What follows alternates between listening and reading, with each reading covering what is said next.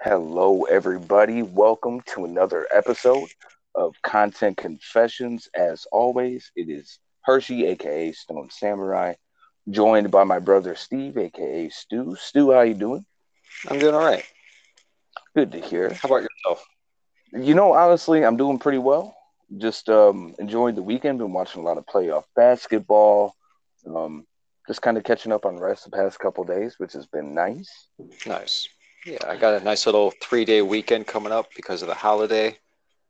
Excuse me Hey, while I open up this water here. there you go. That in your intro, I figured that would sound weird. Uh, All good. but yeah, looking forward to a couple days off here. Gonna hang out with the kiddo, maybe take her up to the park if it's not too hot. But there's a spider right next to me. Sorry. Yeah, tis the season. Ah, Yeah, dude, it been went under dealing the with spider. printer. Son of a Yeah, bitch. All that's right, how they sorry get you. everybody. Ugh. No, that's how they get you. I was just telling So Ray and I had lost it, and then I found it again and I lost it. All right. Yeah. Back to so things proper. today we're going to be doing an episode. We're going to be diving into Cuba. We're going to be talking about it specifically, some of the political upgrowth as well as the U.S. interference that took place in a lot of the building and controlling of said country. We're going to be going over some of the big names.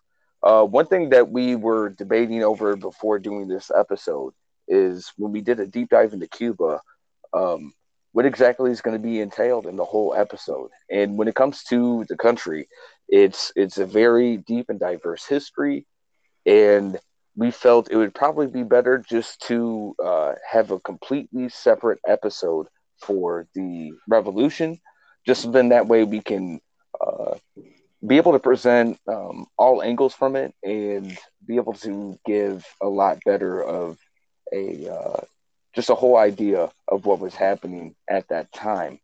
But No, absolutely. before we get into that though, um, I just want to say, and Steve, you had brought this up. How about them Bucks? Man, I am so surprised. When I saw Giannis go down with that injury, I was like, you got to be kidding me. This is the year, when everybody else is dropping like flies. You have teams who haven't really ever made it this far in the finals on both sides. Like, oh man, this is the year. Then Mm. Giannis goes down. I was like, oh shit, it's fucking over. Like, send in the clowns. Like, it's done. And to my surprise, as of right now, knock on wood, I don't want to jinx it because the game's still going on as we're recording, but they might end up going on to the NBA Finals. It's a great possibility. And I mean, look, when Giannis had got hurt that game, I was talking to Dad, and I had said, you know what, like this might be a good thing for Milwaukee because that game, their offense was sloppy. It was terrible. Their defense was bad. Yeah, they kind of They peaked weren't, that game 7 against Brooklyn. without a doubt. And I think it's a mixture of fatigue and it's just a very competitive series. Listen, Atlanta's a very good team. They're young, they're quick, they're gritty, they're in your face, and they don't back down. And I love that. I Well, mean, and we just probably have to say too, like Trae Young going down didn't help the Hawks in that matter either. without a doubt. I I will mean, say though, I do feel I might catch slack from this. I do feel like Atlanta does have a little bit better overall depth compared to Milwaukee. yeah, they have a couple more like for sure weapons. Like one of the guys could have been on the Bucks this year if they hadn't called the tampering. With Yeah, what is that, Bogdanovich, right?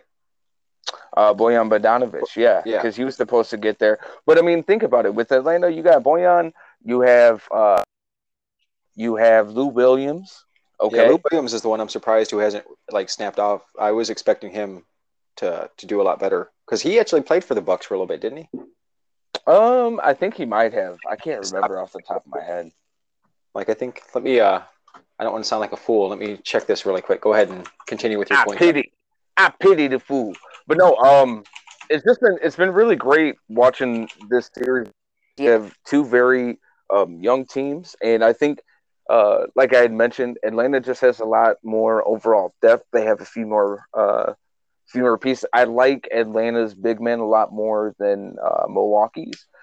don't get me wrong, Brook Lopez, especially that last game, that man went Dude. off, and he was Well, looking phenomenal. he's a fun guy to watch, and I appreciate that he had never been a 3-point guy, and he expanded his game like really, really well. Not only did he make it so he's a threat, but he's consistent. Yes, no, he's a great dynamic piece. But I will say, I think that um, and it's shown a few times that he can't be your number one big man. Yeah. No, He can't. he can't be the starter. He's a great, you know, like especially like the way the five is played. Like Giannis is probably the guy who should be playing the five in Milwaukee and play small ball. But I Yep. think having him overall is probably a good thing. But really quickly, I just wanted to add that I was wrong about Lou Williams. He didn't play for the Bucks. He's played for the Sixers. He played for the Hawks before, the Raptors, the Lakers, the Rockets, the Clippers, and then back to the Hawks. But I must have been confusing him with another of the many Williamses, so I apologize.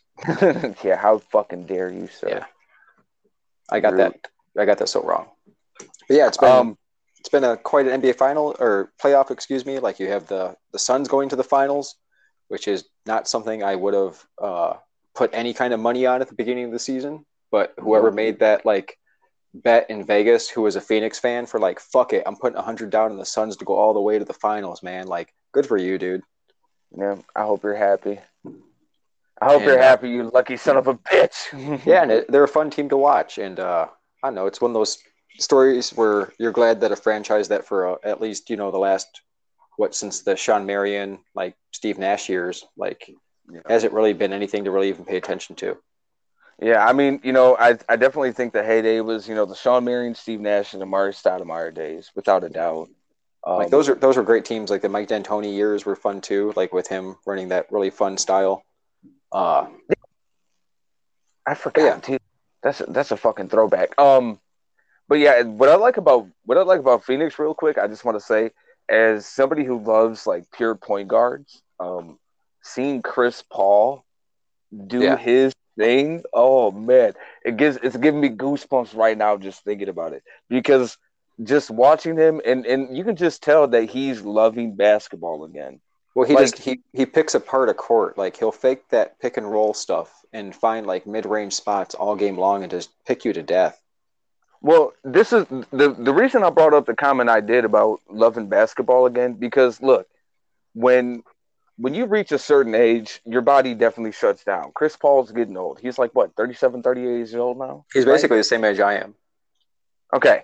So he's getting to the point in his career where he's not able to use the same athleticism that he used when he was younger, which made him the dangerous point guard he was, because he was a point guard that he was still a pass first, but he loved breaking down with the dribble, and then he would drive and be able to draw in defenses and kick out, or he'd be able to just lob it up to fucking Blake Griffin or DeAndre Jordan, and it was just game over. But he's somebody who coming into the Phoenix team, he still had to showcase that leadership role. He still had to run an offense and still do the things that he used to do when he was younger, but to the limitations of his older self. And he's done it to a very high level. And not only that, he's elevated the play of people like Devin Booker or DeAndre Ayton, who's already a very high rising prospect in the NBA. Well, everybody questioned that number one pick, right, when it happened.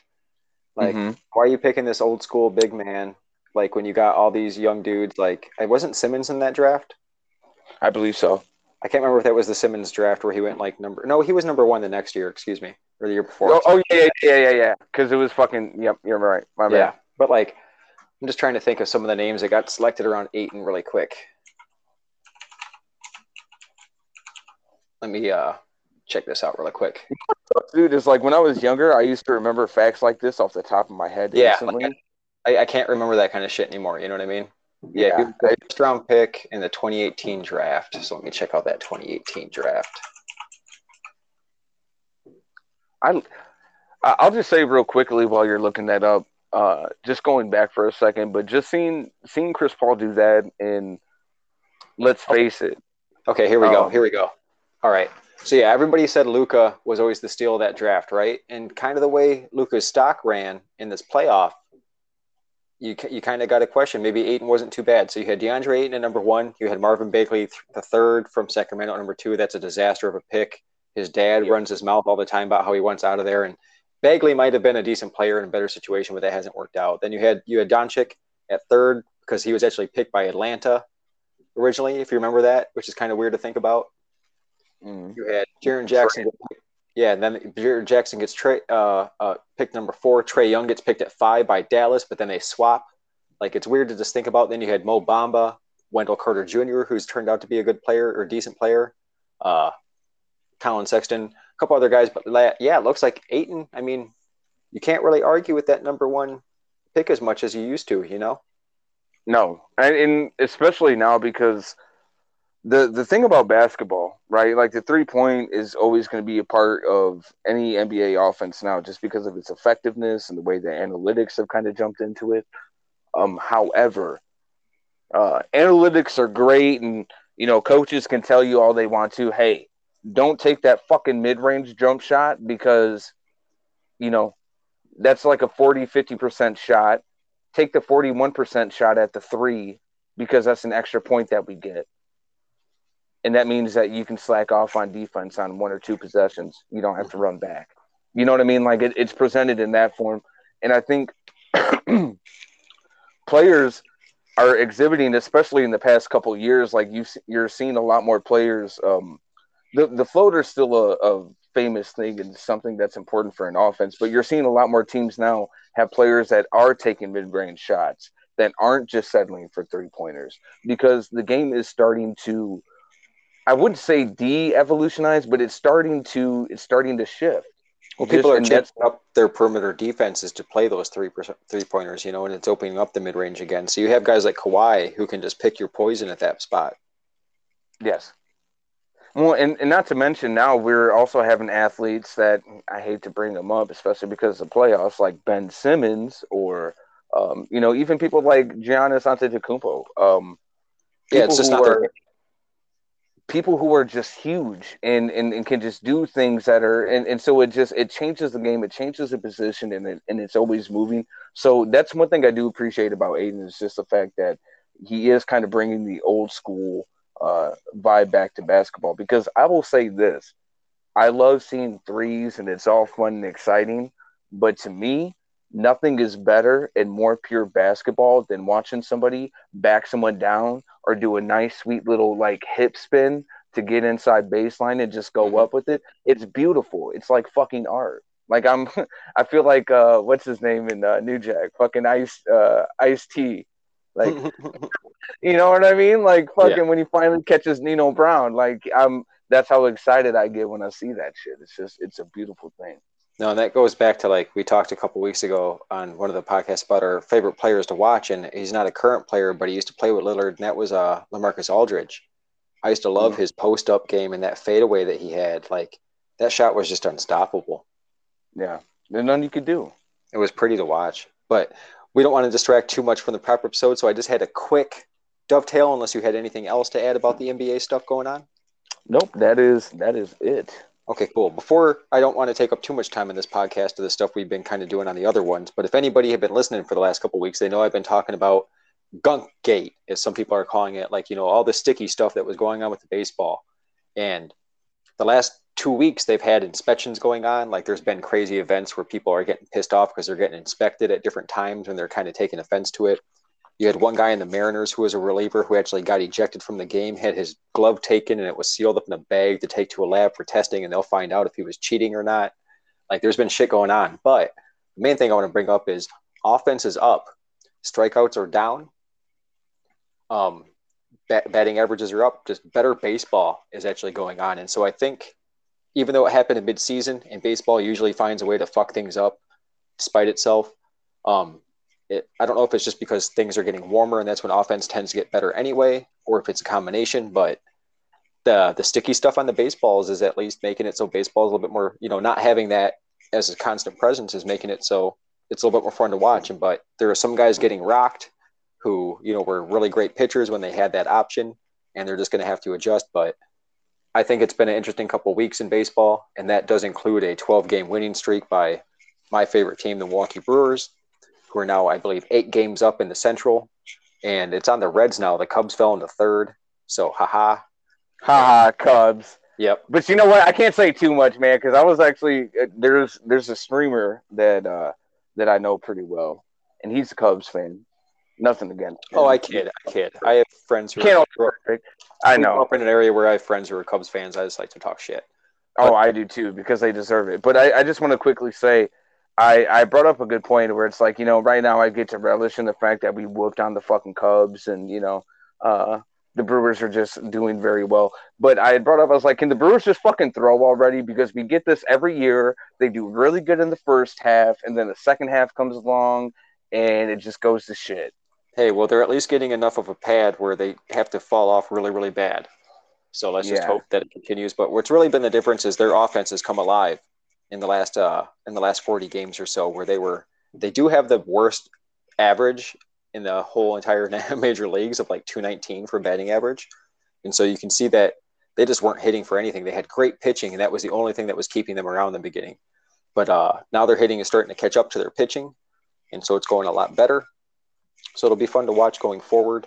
And I think that is kind of tied in with the gunk stuff that we were talking about, over the last couple of weeks, where I think offense as a whole is going up. You have a great performance over the last couple of weeks of Shohei Ohtani, a guy I was talking about recently, where he hit his 29th and 30th home run last night, while also pitching every 5 or 6 days and being a above average to great pitcher too. Like, so baseball's kind of getting fun again, and I'm glad to see it. Amen. America's pastime, baby. Yeah, and yeah, it'll be fun to continue to watch all the guys getting inspected on the mound. Somebody's going to eventually strip down to their underwear or some shit like that, and we'll all have an interesting show to watch. But yeah, now we can actually get to our Cuba part one deep dive, because like Hirsch was saying, we had a little bit of a discussion before this, and we're going to focus on the revolution and the after effects of the Cuban Revolution a little bit more specifically in the next episode. But don't just skip ahead. I think the stuff we're going to be talking about today is going to lead into it very well. It's also going to tie in the overall series that we've been doing. Like, people probably are still wondering, why is this taking so long? Why are we doing all these preludes? Why are we doing all this stuff? But it all connects together. We're going to be talking about the colonial stuff today, and maybe some of the American attitudes that we've been talking about over the last couple months here. But I think Cuba is another example where we talked about in the last episode, the Banana Republic episode, the Banana War episode in this series, where we were starting to see patterns emerge and come together. And it's going on the same thing in Cuba. These same patterns are happening. These same things are happening, where eventually the Cold War era that we're going to be getting to and focusing on soon, there's a reason why all this stuff ends up happening the way it does. Without a doubt. And so just to bring the lens for what's going on and where we're kind of going to be starting off at and going to, we're going to be going back just about 100 years exactly from now. And during this time, it's March. You have Alfredo Alfonso, who is going to be elected president of Cuba. But there's one issue that's going on with this, and an issue that seems to kind of haunt Cuba throughout its remaining history up until this day, which there are rumors and accusations of tampering that are going on, as well as U.S. intervention with the election. And this is something that is echoed many times by different groups that are eventually trying to prop up against the different regimes that came in and took place, the many regimes that came in and took place throughout Cuba, whether it was U.S. military leaders themselves directly, or people that were controlled by the military or the United States government. No, and I'm really glad you brought this up, Hirsch, because like this is the perfect like record scratch moment in the movie where the person's like, "How did we get here?" Like how did it get to this point? And with some of the stuff we're going to talk about in the next couple minutes, going back just a slight bit further, will kind of lead to what's going on, and it's going to set a pattern for what's going to happen over and over again in Cuba leading up to the revolution. Sorry to interrupt you there. No, you're fine. But with that, you have continuing U.S. intervention that's taken place in Cuba, even after, during, and after this election. And the general consensus for the public in Cuba is to protect their interests and keep foreign investment out, because in the Caribbean it was a prime place where literally nations of power came in and plucked whatever the hell they wanted from different countries for their resource wars that were taking place. Yeah, and that brings And up the. Go ahead. Sorry. no. And I'll just quickly say, and so because of the examples that they had, not just in their own homeland, but in countries and nations surrounding them, they were able to quickly say and to organize and say, listen, we may agree on certain things, but one thing we do agree on is that we don't want that shit fucking happening anymore. No, and that brings up the question of why Cuba? Why is Cuba so interesting? Why has Cuba been a focus of American imagination and American goals for at least that 120 years, if not longer, that Hirsch was mentioning? One of the things we can go back to, we were talking about in the Banana Wars about, resources being very important, and that's always part of it. You have actually Cuban and American relations basically dating back to when they both were colonies. The United States being formerly 13 British colonies, and then Cuba being the Spanish colony. But at one point in, I believe, 1760 something, the British actually take over Havana and Cuba, and so trade starts opening up a lot more with the colonies in the north and south and the Central America and the Caribbean. And the revolution and the separation of them from Britain, of the United States from Britain, opens up even more trade opportunities. As Spain is like, hey, we can start trading with these North American people and hurt our greatest enemy, which is Great Britain at the time. And so trade between Cuba and the United States goes back a lot further. And then interest for the annexation of Cuba goes back even further, where you have it really going back almost to 1818, 1820, where you have Jefferson saying stuff like, the most interesting addition which ever could be made to our system of states is Cuba. You have guys like John Quincy Adams saying that the likelihood of the annexation of Cuba within a half century was almost, going to happen no matter what. That as long as it didn't get taken over by another European group, that would probably become part of the United States. That was pretty much the expectation at some point. But it becomes tied into American or United States politics at the time, where you have a lot of the Democrat administrations being very supportive of administering Cuba into the United States. There's attempts to buy Cuba from the Spanish crown a couple different times. There was actually $100 million offer that was made by President James K. Polk in the 1840s. The Secretary of State at the time, James Buchanan, who eventually became president, they sent a guy who pretty much fucked everything up. So they weren't able to get it. But they had been trying for a very long time. But the Whigs, who were basically like the Northern Party, like a lot of them ended up forming the moderate to conservative wing of the Republican Party. They were against the idea because it would be a pro-Southern move. Cuba would have been seen as a slave-holding state. And so it gets tied in to U.S. politics at the time, which is basically saying, like, we want, we have anti-slavery coalitions, we have pro-slavery coalitions who are fighting over the idea of adding on Cuba. And so we talked about before the Spanish-American War, where really it becomes involved in the Cuban War of Independence. And that all gets tied in together. But Manifest Destiny and the idea of Cuba are very tied together. And we had talked about that previously. And I think that's why it's very important that we had those episodes before, because this is all tying together in the idea of the American imagination. Well, and it also connects the strings in the understanding of, why exactly America was able to intervene. Because one of the key arguments that always gets presented around whenever U.S. intervention gets brought up is, how come it was so easy then for them to intervene, blah, blah, blah. Well, then maybe they really did need our help. When that's just to completely dismiss predatory nature, right? Like anybody who's grown up in a city or even small towns, right? Like there's always that one person who's looking to get up over everyone else, and they'll do it by any means, whether that's physical harm, threats, intimidation, whatever have you.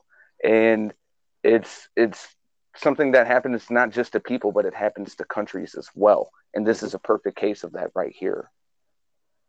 No, absolutely. And in the lead up to the Spanish-American War, you even had during the presidency of guys like Ulysses S. Grant, where there were fights for independence that would end up getting support from United States because they wanted the Spanish out of the way. You have eventually Secretary of State James Blaine, who in 1881 says of Cuba, that rich island, the key to the Gulf of Mexico, and the field for a most extended trade in the Western Hemisphere, is though in the hands of Spain a part of the American commercial system. If ever ceasing to be Spanish, Cuba must necessarily become American and not fall under any other European domination. And so you have this mindset from the beginning that Cuba needs to be part of the American sphere. You have the idea eventually, like we had said, Hirsch, where they wanted to buy it, right? And so they do try to buy it again. That doesn't work out. They end up offering in 1897, after the rebels are able to succeed in their second war of independence, President McKinley actually offers to buy Cuba for $300 million.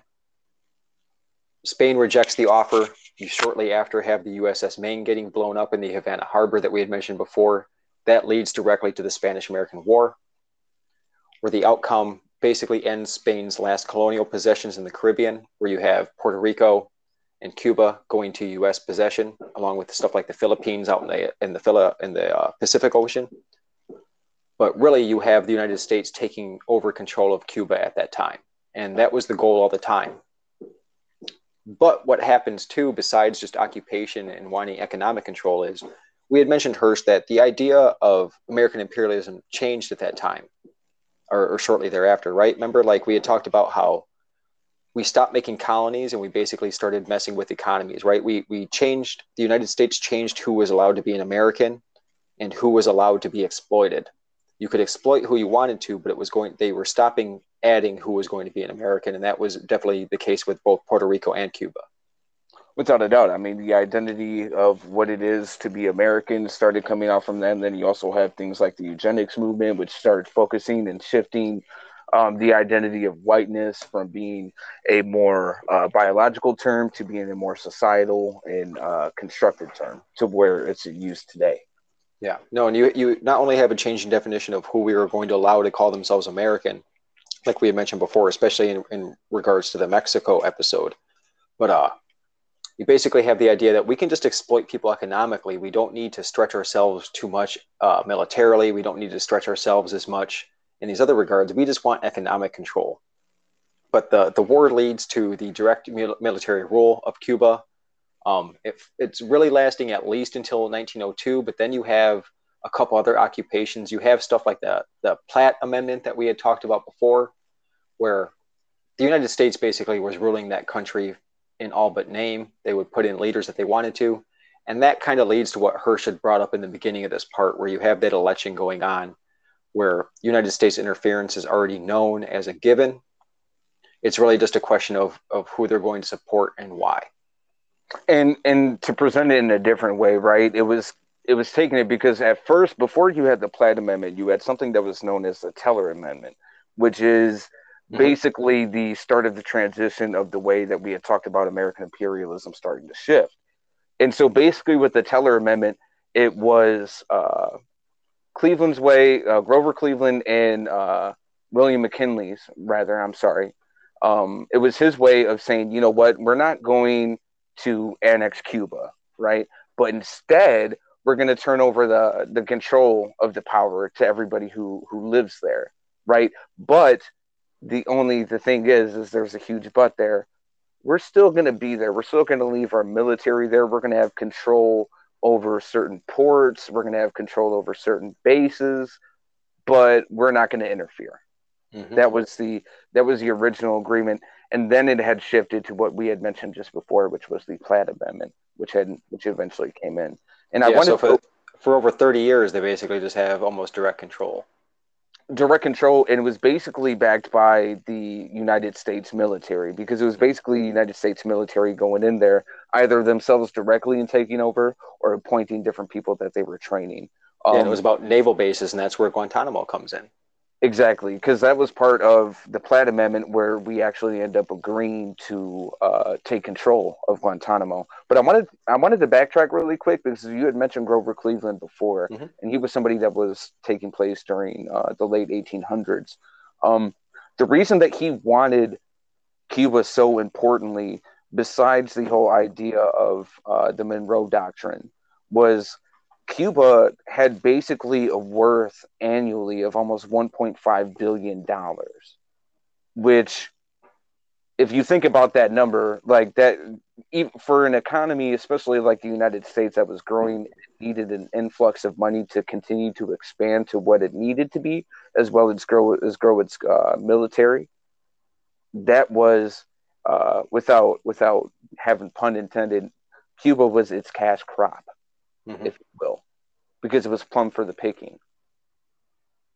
Well, and you had a lot of, especially after the occupation, you had a lot of American business. You had a lot of Americans going in there and buying up land, where it gets to the point where between government cooperation and private corporations, United States citizens and interest have a lot of power in that country, especially for the ratio compared to the rest of the population.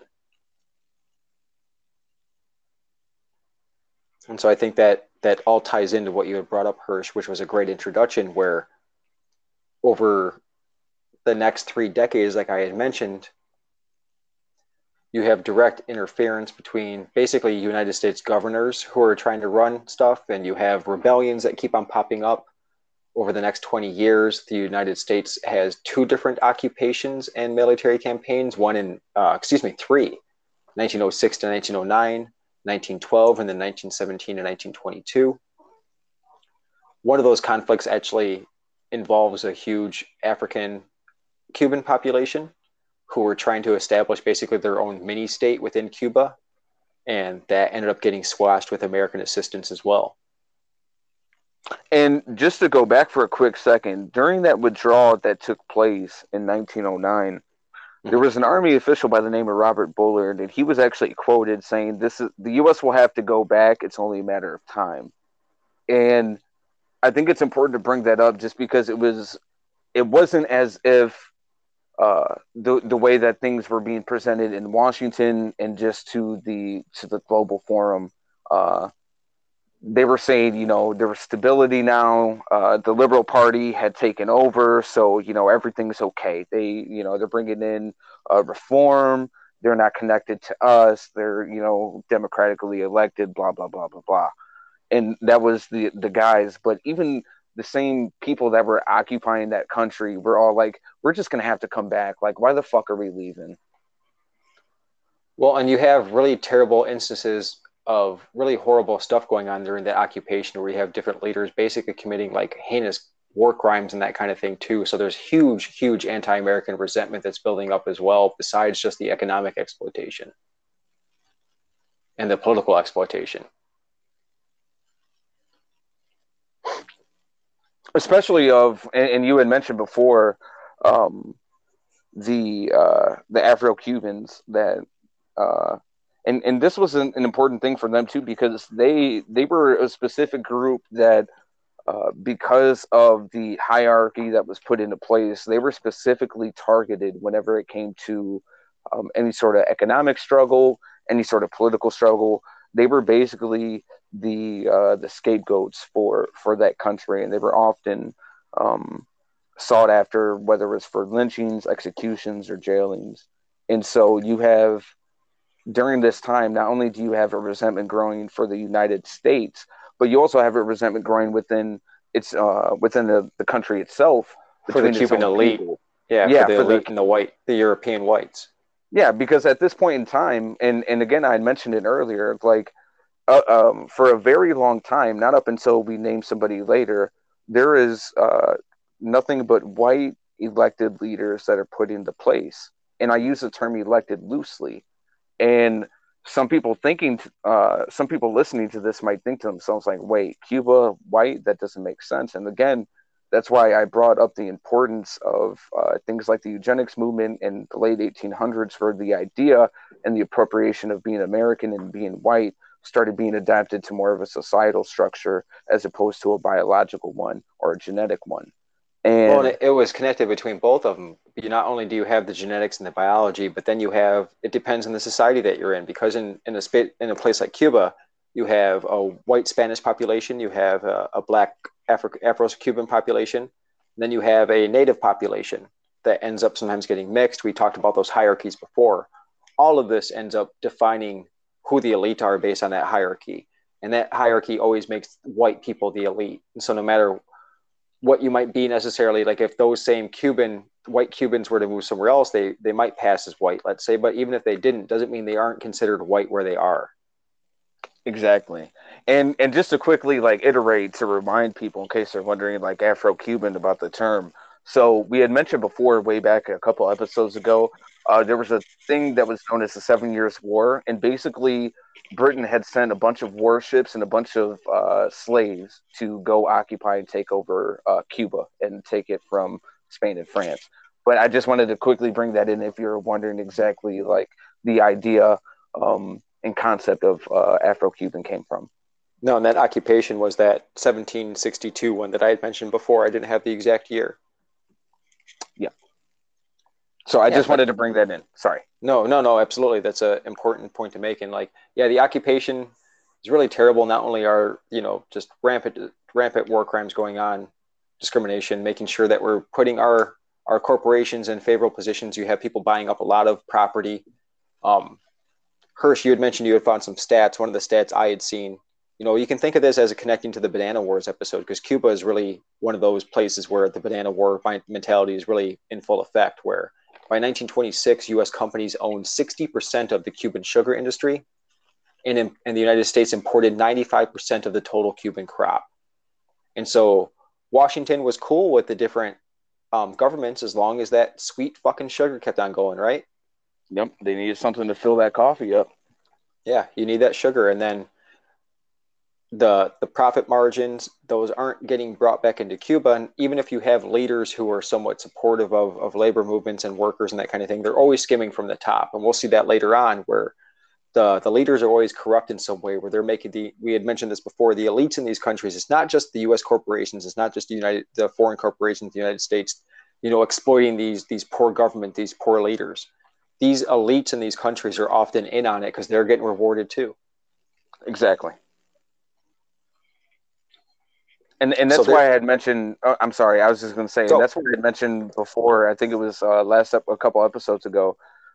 When we bring up things like this or like U.S. intervention, it's to highlight the fact that the U.S. did intervene, but to highlight also the fact that it wasn't the only thing that ended up causing a lot of things that ended up happening.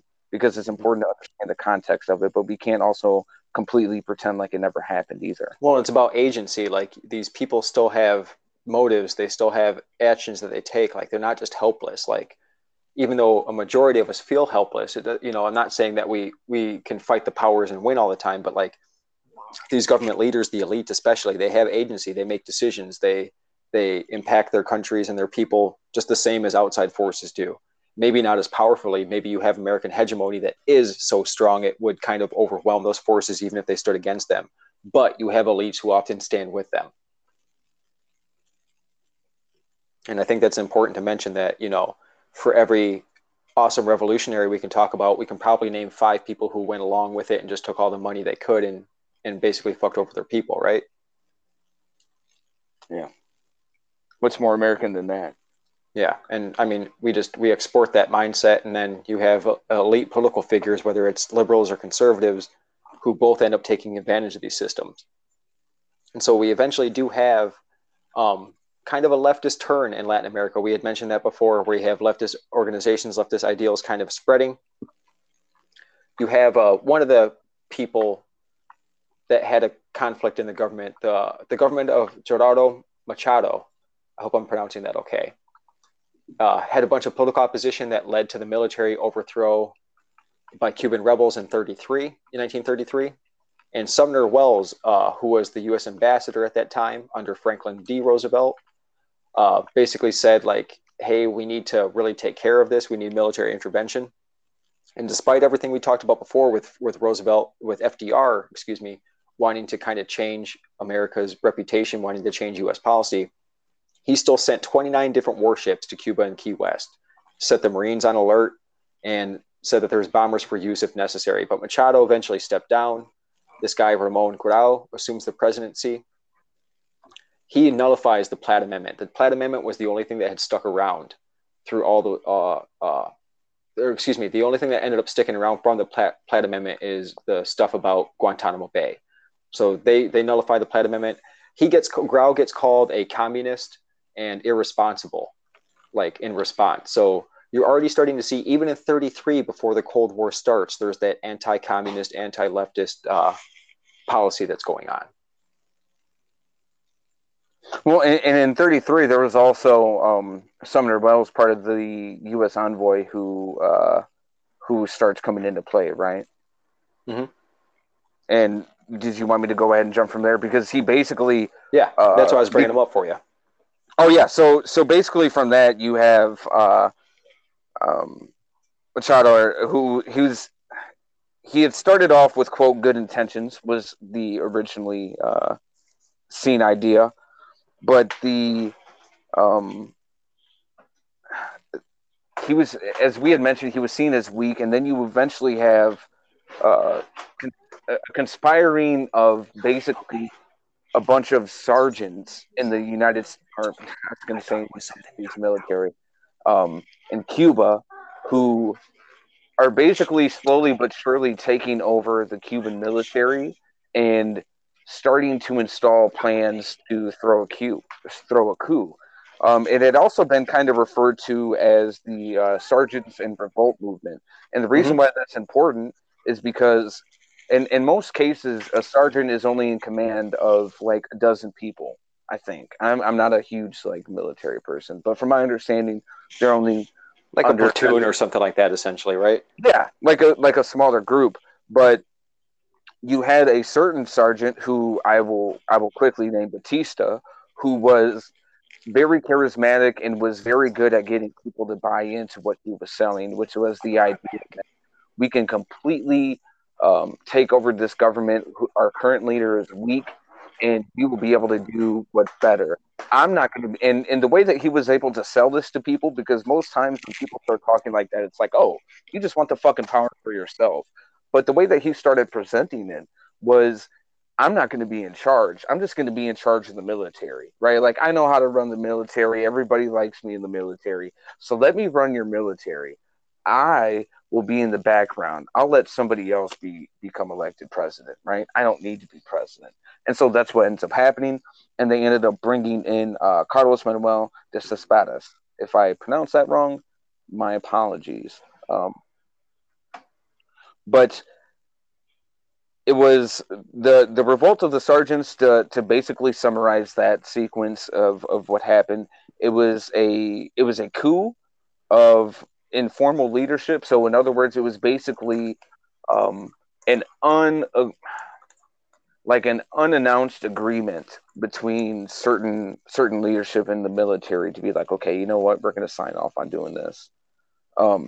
And the reason was why like a 5-member group basically that was in control, right? But he was truly in control. But he was the one that was truly pulling the strings. And the reason why I bring that up and why it's so important is because when you are thrown throughout history, it's always led by either generals or colonels. But this is a case where a coup is literally led from the ground up as opposed from top down, which it's is a populist revolt.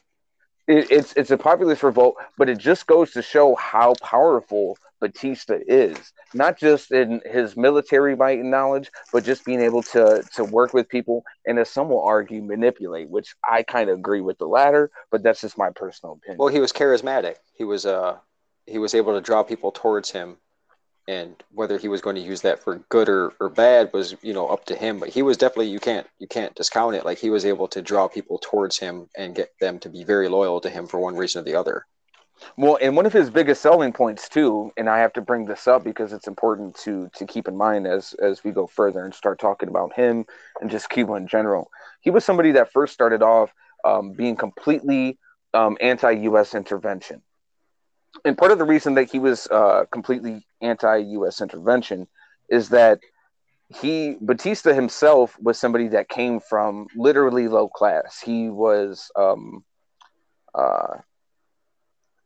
he was born on a cabana, and this happened 30 years after they had gained their independence.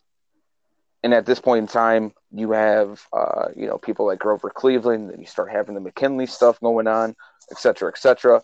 But he was somebody that came from a family that was very poor, and he was somebody that came from the classes that were generally associated with being impoverished. So he wasn't somebody that came from an upper class. He wasn't somebody who would be able to rise to any sort of prominent power position because of who he was born to. Well, and like he was definitely of mixed blood. He might have even had some indigenous blood, like he might have had some Taino descent, but he was Spanish, African, Chinese, and possibly Taino. So he was definitely, like you had mentioned before, he's the first non-white eventual president of Cuba. But he also, like, his father didn't even want to give him his legal name. Like, he was kind of, he had to eventually, like, when he ran for an office at some point, basically had to pay a judge, like, say, hey, I have to change my name legally because it's not my legal fucking name. It's not my name, man. Yeah, so he definitely comes from a very different background than any of the previous or leaders at that time. And basically he had gotten his in. He had joined the army. It wasn't out of wanting to serve his country. It was basically because he wanted to get money. He wanted to ensure that he would have a career and that possibly one day he'd be able to navigate, possibly leave the country, but most importantly, be able to start generating a little bit of wealth for himself. So he started off as a stenographer and a journalist in the military. He ends up being stationed at a few different military forts that were throughout Havana. And he ends up meeting his wife while he's stationed there. But we're going to fast forward to stay a little bit more pertinent for a second.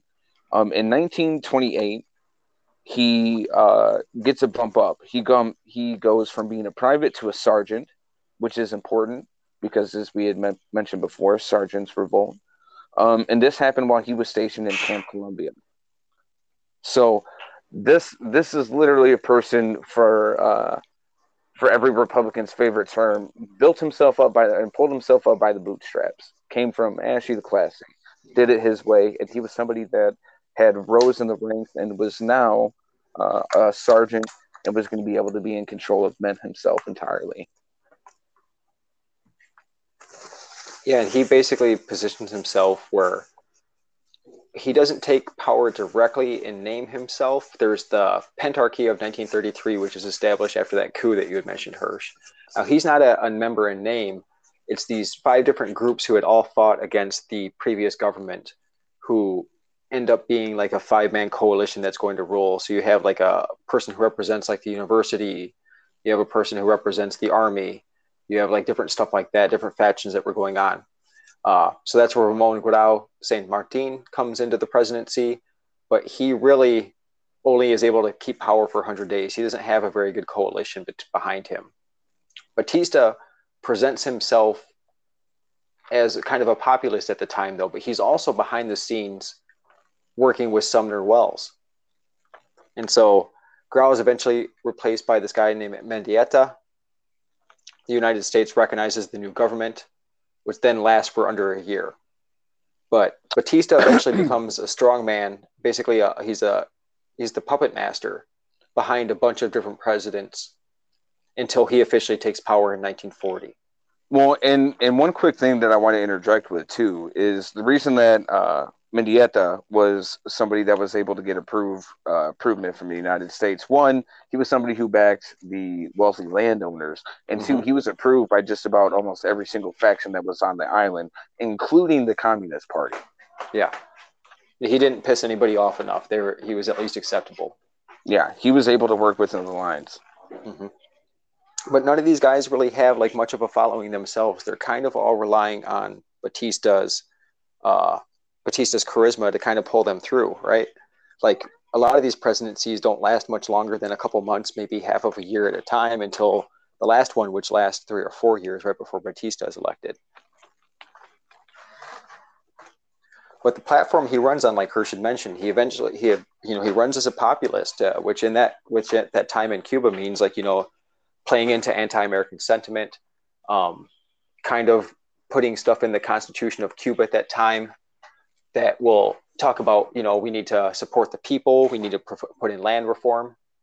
And he kind of not only does the talk, but he kind of walks the walk, right? He puts into stuff like the right to strike. He's supported throughout the entire time by the labor movements and pretty much the Communist Party at that time. while also keeping good relations with the United States, which is a pretty tough line to walk. It definitely is, especially concerning the labor movements, because that was one of the biggest concerns for the United States when they first came in. Now, when they came into Cuba, they had Cubans who were used to a 3 hour workday. They would literally only have to work 3 hours and then they'd be off.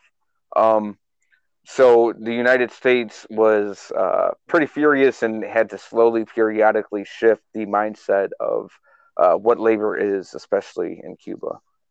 Yeah, he was supported by the Democratic Socialist Coalition at that time, which included the Communist Party. Um, he had their support of not only the leadership in those movements, but pretty much the rank and file, like labor leaders and labor workers. Really, he supported the idea of labor laws and labor unions, and he would basically tie people as paint people as reactionaries or fascists who were against him. But he did carry out major social reforms. He was able to establish economic regulations and very pro-union laws. So in the very beginning, he rules until 44. But for that term, you could say he was a good populist president. Well, and one could even argue too, and this is one thing that I've always kind of thought about.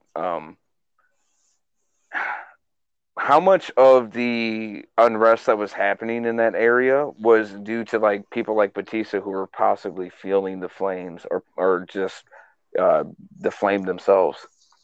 Well, and is he just riding a wave, or is he like truly a believer? That's always the question, right? Yes. And because you even have stuff where Cuba enters the war on the side of the Allies, um, declaring war on Japan pretty much after Pearl Harbor is attacked. Close American ties, but they also declare war on Germany and Italy. He also talks about the United Nations should declare war on Spain because Francisco Franco's regime, which maybe we should do an episode in the future on, because the Franco regime, not a lot of people know about, but that's like a early fascist regime where a lot of the tactics, a lot of the motivations for Hitler get tried out for World War II. But Franco's Spain, like he had called the regime fascist from almost the get-go and was like, hey, we need to take these motherfuckers out after the Spanish Civil War. And so he's not only like a good local leftist, but he's thinking internationally. And so you kind of have to wonder, like I said, was he a true believer or was he just riding a wave? Yeah, and I don't know. We'll get into that later, but I'll just quickly say I myself seem to think that he was just riding the wave, that he was never a true believer. Well, I think coming from the background he did, that's why I'm almost at least somewhat willing to give him benefit of the doubt, is that I think for some people who are born like that, it's you almost never forget what it's like to be poor. Mm. You know what I mean? And like you can maybe not have as much empathy the further on you get as far as riches and power go, but I think for some people you never forget that feeling, See, the only way I could see that being possible, right? Like, because I definitely see what you're saying. I think the only way that he could have changed is during his time when he came back to Florida and started making his mob connections. It was also in the control of the United States government and the deep state. Well, I think, and not to sound all Q and shit like that when you bring up deep state, but yeah, you basically have like the military industrial complex is what it used to be called, right? That even Eisenhower himself, who was in power eventually a little bit after this in the United States, brings up himself about one of the greatest dangers to American democracy and democracy around the world is the military industrial complex. And that's what you're talking about, Hirsch. Not only are you talking about the U.S. military and all its branches, but you're talking about the intelligence services that provide information to the United States government and its military, whether it's the CIA, National Security Administration, all this kind of stuff. But we have, Batista only serves till 44. His successor gets beat by Grau, who comes back. Professor Grau, my man. Professor Grau comes back. All right. So, but Batista is trying to, poke a little bit. He's still keeping support with the Americans. He continues to participate. He is involved with the Cuban Senate, but he's really spending a lot more time in either New York City or in Florida. He eventually decides that he wants to run for president eventually again. But I think really quick, Hirsch, just to take a quick break from Cuba itself overall, just to kind of add a quick bit of context to what's going on at this time as far as the United States and what they're thinking. We had talked about the leftist turn in Latin America, but you have an opposite turn after the New Deal, where you had basically what was almost essentially a quasi-socialist policies that were run by a social democrat, maybe like FDR, where FDR wanted to save capitalism, right, with a little bit of socialism. But it becomes the exact opposite, where you have the Truman Doctrine, which is established shortly after the end of World War II, where we're basically saying we need to stop any kind of Soviet or communist expansion by any means necessary. And so the United States starts getting involved in supporting totalitarian regimes, start supporting different movements, regardless of their politics, as long as they're anti-communist, getting involved in things like the Greek Civil War, stuff like that. So you have a historian, Eric Foner, who I've read a lot of his stuff. He does really good work, especially about United States history, that the doctrine sets a precedent for American assistance for anti-communist regimes throughout the world, no matter how undemocratic, and for the creation of a set of global military alliances directed against the Soviet Union. So again, that's the goal, right? Is we want to make sure that we don't have any more Soviet takeovers like we saw in Eastern Europe, and that shift is not only going to take place in Greece, where it starts in Eastern Europe there, but it also is going to take place in Southeast Asia, and then Central South America and the Caribbean. And so the Truman Doctrine basically becomes the basis of American Cold War policy throughout Europe and the world. We shift American policy towards the Soviet Union from an anti-fascist alliance to a policy of containment, who were once our allies stopping the fascist, we are now saying are our enemies to stop communism. And we essentially take the side of the fascist in a lot of these places instead of the communist, because it's all about stopping them in any means possible. Which, I mean, it's a complete show, right? That it's not even about ideology at that point. It's just about power. Well, and the ideology is power in a weird way, right? It's about capitalism. It's about that's when you have, during this time, you have "In God We Trust" made as the second American motto. We have it put in the Pledge of Allegiance. It's on our money. Like we are going to be anti-communist in every way, including our culture. Not only our economic system, but our culture, our way of life. That the communists are so evil, we can't be anything like them at all. But you know what's funny about that? I just want to say, like, I always find it like really funny that like the response to like anti-communist rhetoric is communist rhetoric, but just pointed and used in like a Western way. So like the best example, right? Pledge of Allegiance. Like, what free country demands people stand up and put their hand over their heart and repeat words, especially citing like a certain god from a religion that they may not practice? Well, it becomes fascistic, right? Like any anti-communism almost inherently becomes fascistic, even if it starts out from a liberal perspective. And that's not to say that communists have everything right, that you can't not be a communist and have good theories. Like I don't consider myself a communist per se. Like I agree with Marx and a lot of theories and that kind of thing, but I'm not a tanky by any means. Fucking Marxist. But like, but that's not to say that like the idea that the only good system is an anti-communist system. That basically, if you're an anarchist, it doesn't make you a fascist. I'm not trying to say that, but what I'm trying to say is that like inherently being an anti-communist and being that extreme about it, you basically end up supporting fascist, if not becoming fascist yourself. Indeed. And well, I mean, it's the same thing. You can replace communism with terrorism, right? Like it's the same thing. Like anti-terrorist state becomes terrorist state doing anti-terrorism. Well, and you had former leftists like Christopher Hitchens, who was a guy I used to look up to until he supported the Iraq War and the Afghanistan War and stuff like that, who was like trying to tie it in like, oh, these are Islamo-fascists, like saying that kind of stuff. And so they're trying to tie it into that old language that would maybe like import the left to like see Muslims as fascist inherently. Like it felt wrong from the beginning, and it was basically fascist thinking on its own. Sorry to bring up that tangent. No. You're fine. No, it's important to bring up. It brings a part of it's a little piece of the puzzle.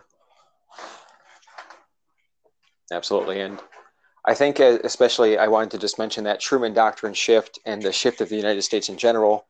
You have stuff like the Organization of American States, which is formed as basically an anti. It's initially about cooperation and making sure that all the American governments, Central, South America, and the United States, and we all cooperate and it's all equal. But it's really about American control, business hegemony, and eventually anti-communist governments are assisted, anti-communist government policies are rewarded, and anyone who takes any kind of leftist stance is painted as a communist and a threat. And so Batista was able to walk that fine line for so long, and I think the only reason he was able to do it, right, is because it was before the Truman Doctrine. And I think what happens is his time spent in the United States under the influence of anti-communist propaganda in the United States and realizing the writing on the wall. But also, Hirsch, as we're going to talk about a little bit here, and I think it's going to be a fun part of the episode, is he eventually makes a lot of mob connections. And I think money and greed play a lot into the shift of Batista. But I think American pressure, like you have Truman in the State of Union, or I think it was just an appearance maybe between joint session of Congress, maybe not a State of Union, but he put a lot of pressure on the idea of anybody who might have supported anything even close to communism. And so this is, setting the table for McCarthyism and all this kind of stuff that's going to come in the future. But you have this very anti-communist sentiment that's happening immediately after World War II. And honestly, at the end of World War II, because that's really the reason we dropped the bombs in Hiroshima and Nagasaki. It's not that the Japanese would have kept on fighting. That was the only way to beat them. Like, we didn't want them to give like a peaceful resolution. We wanted to show the communists in the Soviet Union that we had the bomb and we weren't afraid to use it if we had to.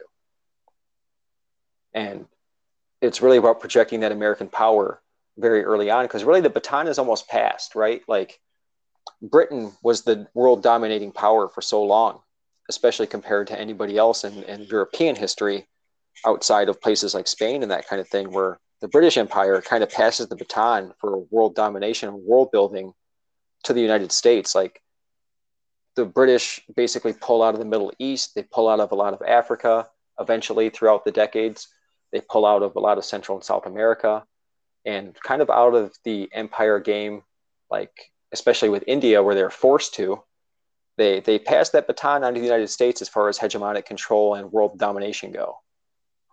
Also, shout out Gandhi. Hey, no, I'm sorry. Yeah, too bad Gandhi was a piece of shit, it turns out. But, he Yeah. I wanted to bring that up because I knew you'd be like, man, fuck Gandhi. It's not even like fuck Gandhi, but like he turns out he was a pedo and like just kind of some gross stuff, Well, I mean, yeah, anytime you see people with power like that, it ends up turning out that they fucking use it. And yeah. But I guess it's one of those things where the idea of something maybe is more important than the truth, but I would hate to cast aside the stuff that he might have done to people. But oh no, without a doubt. But he was definitely implemental to making sure that the British got the fuck out, though. And don't give me any ats about fucking canceling Gandhi. Shove that up your ass. Dude, fucking cancel Gandhi right now. # cancel. Everybody, honestly, anybody who lived like more than in this current generation is probably cancelable, and we just have to deal with that. Fucking retweet /- R and cancel. Shit. 17-year-old me was definitely cancelable. Fuck that guy. Oh, dude, I know. That's like, not to go too off, I'll just quickly say, like, that's one thing that, like, I look back to all the stupid shit that I used to say, especially going back watching like 90s media, like stuff I grew up on. Mm-hmm. And like, I look back and I realize just like how fucking nasty of a person I was. Yeah, the stuff we took for granted. And it's not even like a guilt thing that I feel necessarily. Like, obviously it's like, damn, I was a fucking kind of a shitty person. But it's like, I come from the understanding where it's like, yeah, I was a shitty person, but like, that was just like the societal norm, right? Like, that was stuff that was reinforced. When now societal norm has shifted a little bit, at least, not completely, but it shifted in the sense where it's like, hey, maybe you should be a little bit more fucking considerate of the way that you talk to people and about them, more importantly. you know? No, absolutely. I can think about especially the language I used to use. Oh yeah, dude. I mean, I'll never forget like when the Trump shit started happening. I had a friend from like high school, and anytime that I'd post something, like he would always jump on there. And one day, I'll never forget. One day he hopped on there. He's like, "Dude, I remember you from high school and all the stupid shit that you used to say." Blah blah blah. I was like, "Yeah, I was in fucking high school, dude. Like, Mhm. of course I was saying stupid shit. Like, And are you really?" unfortunately, yeah. Like, are you I really was going to hold that against me? Yeah, well, and then I said, like, so what? You still think the same way that you did in high school? Yeah, Like, I'd is hope that what not. you're saying? Yeah. Like, what the fuck, dude? Like, and that's the thing. But yeah, sorry, I just wanted to quickly No, add that's that in. absolutely right. Like, especially like you had mentioned, like the language that was used, certain words and phrases that we were like, no, that doesn't mean what you think it means. Like trying to tell people how fucking our language is affecting them like a moron. Exactly. Yeah. Like, I'm just saying it in a joking way. Don't take it that way. Like, Yeah. you don't get to tell anybody how they take anything. Just don't Yeah. say it. It's only a word that gets used against you to make you feel like shit all the time. And this is Yeah, a person that's supposed to make you feel good, but isn't because they're using this word. Deal with it. yeah. It's the horrible, I think Michael Scott says it the worst, best way, where he's talking about the R slur. And he, Yeah. and he tries to excuse it as you don't call a handicapped person the R slur. You call your friend an R slur when they're being, whatever. And like that's what people try to pass it off on, but that's not very funny or it's not true. Yeah. But yeah, Oh, besides the point. Sorry. But yeah, so like if we really want to get into like the deep state shit, we have the National Security Act of 1947. This is a major law that basically creates the modern military as we think about it, but also the intelligence agencies that we think about as well. So you have the Department of War originally, it gets turned into the Department of the Army. You have the Department of, or the Secretary of Defense. The Department of Defense is created, where the Pentagon eventually is established. So you have the Secretary of Defense taking over for the Department of War from these old cabinet terms and that kind of thing. You have the Air Force created at that point, which is separated from the Army. So you have the Army Air Forces and the United States Air Force, which are separate, but the Marines are kept as independent under the Department of the Navy. You have the establishment of the National Security Council and the Central Intelligence Agency, the CIA, which is the United States' first peacetime non-military intelligence agency. And we know what a sterling and great reputation they have. They've never done anything wrong ever. never So do. They have zero fucking 100 million days since the last accident and all intervention. all hits, no misses. Yep, Oh God, 100% shoot. that's a terrible pun for the horrible shit they've done. I didn't mean to say that. Um, but yeah, it's a major restructuring of the United States government and military following World War II. And really, the Truman Doctrine, along with the Marshall Plan, which is rebuilding Europe, uh, become like the basis of the new Cold War and the Cold War consensus. Whether you're liberal or conservative, you were anti-communist no matter what. And this idea of the CIA having its fingers involved in all these different countries and all this different stuff going on behind the scenes, we really got a distaste for occupation starting with the Great Depression, right, Hirsch? Like you see the United States kind of pulling back on occupations, and we'll talk about that maybe when we get to other specific countries, but you have places like the Dominican Republic, you have Haiti, where really it's the Depression that forces withdrawal more than like military being like, hey, we should get out of there and be nice, or any kind of like political pressures. It's really financial stuff. And so not only can we not have the military involved unless we have to, we can still exploit these countries, but control stuff now with our new intelligence agency. It's a best of both worlds situation. Yeah, not blatant occupation, and everybody gets paid. And you can wipe your hands clean if you make a fuck up, and you can blame it on either a certain leader or a certain group that is out of your control. Or And just the so, country. And or when just, when yeah, I say everybody gets paid, I obviously meant by everybody, the job creators, right? everybody gets paid. That's our favorite term, right? Job creators. And job creators love creating jobs and paying their workers, right? Yeah, So, they create a lot of mercenary and assassination positions. yeah, dude, fucking, hey, the only way is up, dude. Murder is booming.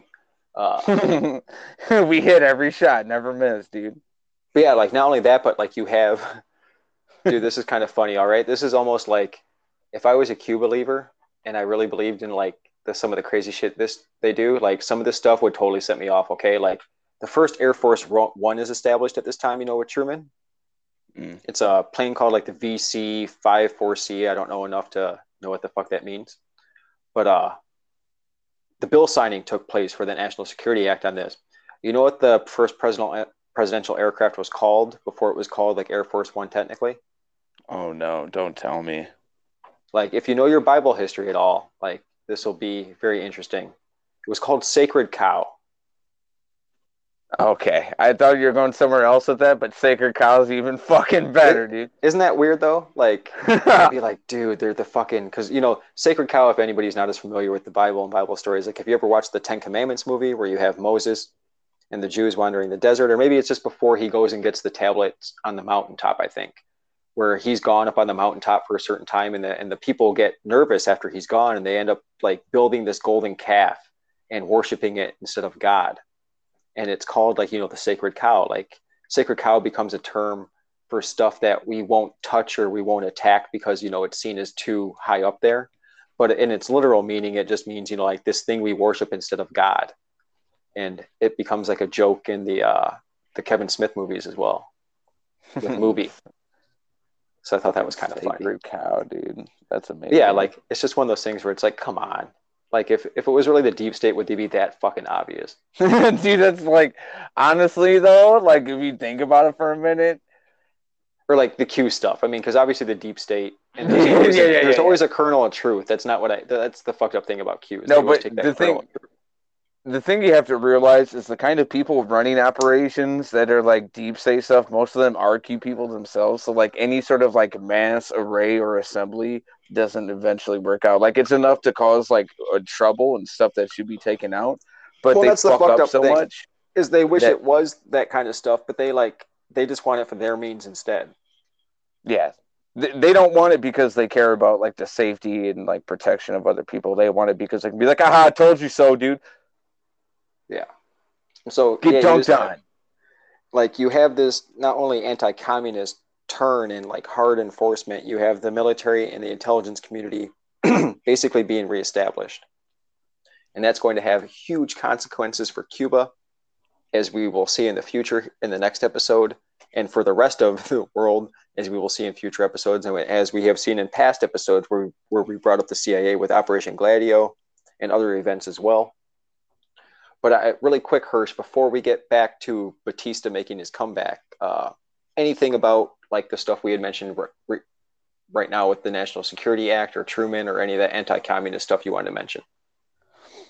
Just to remind people that when it came to the idea of communist threat, because it was just such a blatant term, like communism. If you were to ask even today, when people have access to things like the internet, you know, public libraries are a lot more prevalent. Um, People cannot define to you themselves exactly what communism is, Well, it just gets and tossed around, right? Like it's like the term left. Like people will call Nancy Pelosi a radical leftist when it's like, no, man, at best she's like a center leftist, you know? without a doubt. And I think it's important to try and think of just exactly, um, not just in past terms, but in present terms, um, the way that communism is thrown around now, and what is usually done to uphold against that threat, whether it be military or police Mm-hmm. or some sort of economic intervention, you know, sanctions, tariffs, everything, other things like that. And I think Um, maybe the only thing that modern like groups might be able to think of as like a close comparison is the build up to anti-Chinese sentiment that you're seeing right now. Like the what you can kind of call the modern Chinese scare that's especially going on right now that was influenced especially by the COVID stuff going on. Like you have a lot of anti-Chinese sentiment, which is also ethnic, and you see like the Asian shootings and the Asian attacks and shit going on too. But like the anti-communist thing had like a bunch of different facets just as well. It had, like we had said, the McCarthy stuff where you had like Hollywood purges, you had the blacklist, you have any kind of you couldn't be a communist and join any kind of organization. You like this is kind of a quick tangent, Hirsch, but like I worked in politics for 6 years. You remember? oh yeah, And no, one of the things I was what's called a precinct committee person, and that's where you can be an official part of the local party. And eventually I got appointed to a different position where I didn't have to do that anymore. But early on, like to be a precinct committee person, you have to just get a certain amount of signatures or be appointed, blah, blah, blah. It's not as important. One of the things I had to do was I had to go down to the county clerk or maybe the city clerk. I can't remember for sure. And I had County. to register. It's county. Sorry. Yeah, I it just was one of wanted the two. Yeah, it was one of the two. And they were in the same building. That's why I can't remember. And I might have had to go to both.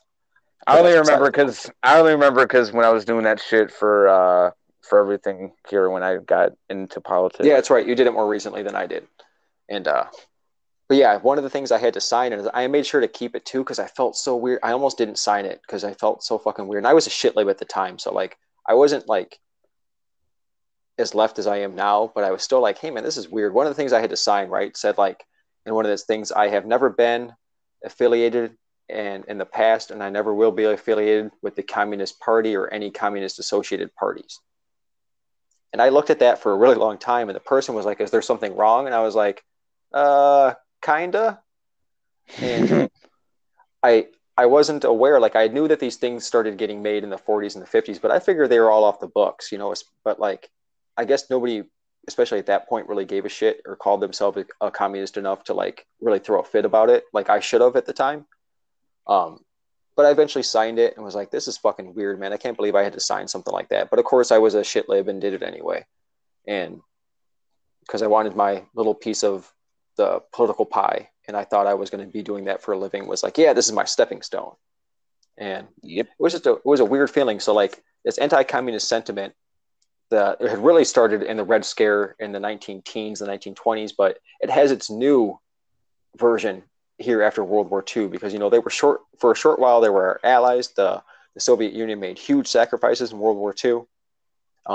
Obviously, they didn't just win it on. I know a lot of leftists like to say if it wasn't, you know, the Soviet Union won that war, it's like nobody won that war on their own. It was called the World War for a reason. But that's besides the point too. But mainly, we're just wanting to get the idea that the feeling that people had at the time was any kind of communist affiliation was dead in the water. You could not be affiliated at any point.